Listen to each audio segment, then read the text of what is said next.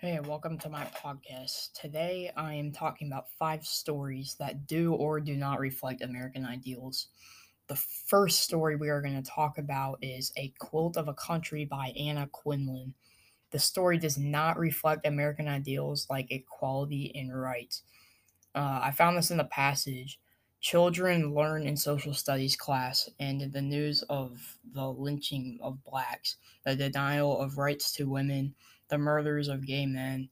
I thought that this didn't reflect rights, and for equality, I found do the Cambodians and the Mexicans in California coexist less easily today than did the Irish and Italians of Massachusetts a century ago?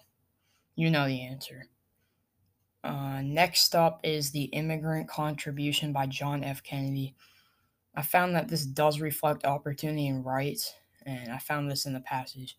The American philosophy of equality has released the energy of the people, built the economy, subdued the continent, shaped and reshaped the structure of government, and animated the American attitude toward the world outside.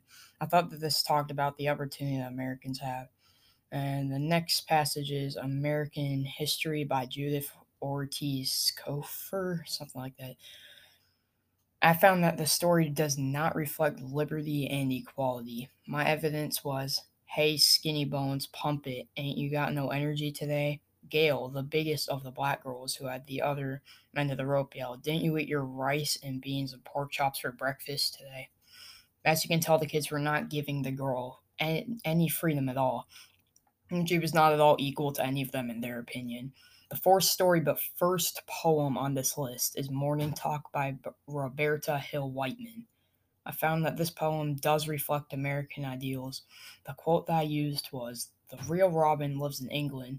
They claim you are misnamed, that we ought to call you a red-breasted thrush, because you are in you know that word. He fluffed up. Am I not Jiz Coco? He cried. That persistent warrior who carries warmth northward every spring. This reflects ideals because people from all over the world can come live in America, but still have the roots of the other place.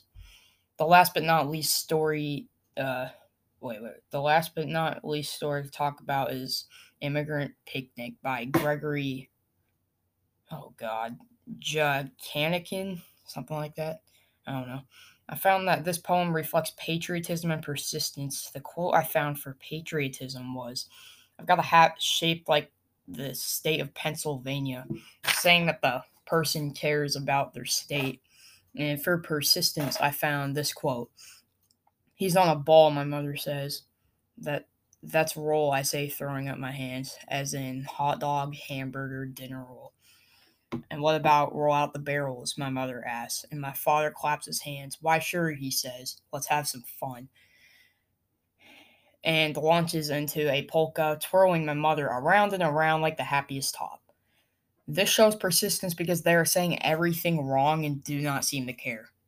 So, that is why these stories do or do not reflect American ideals. Thanks for tuning in today.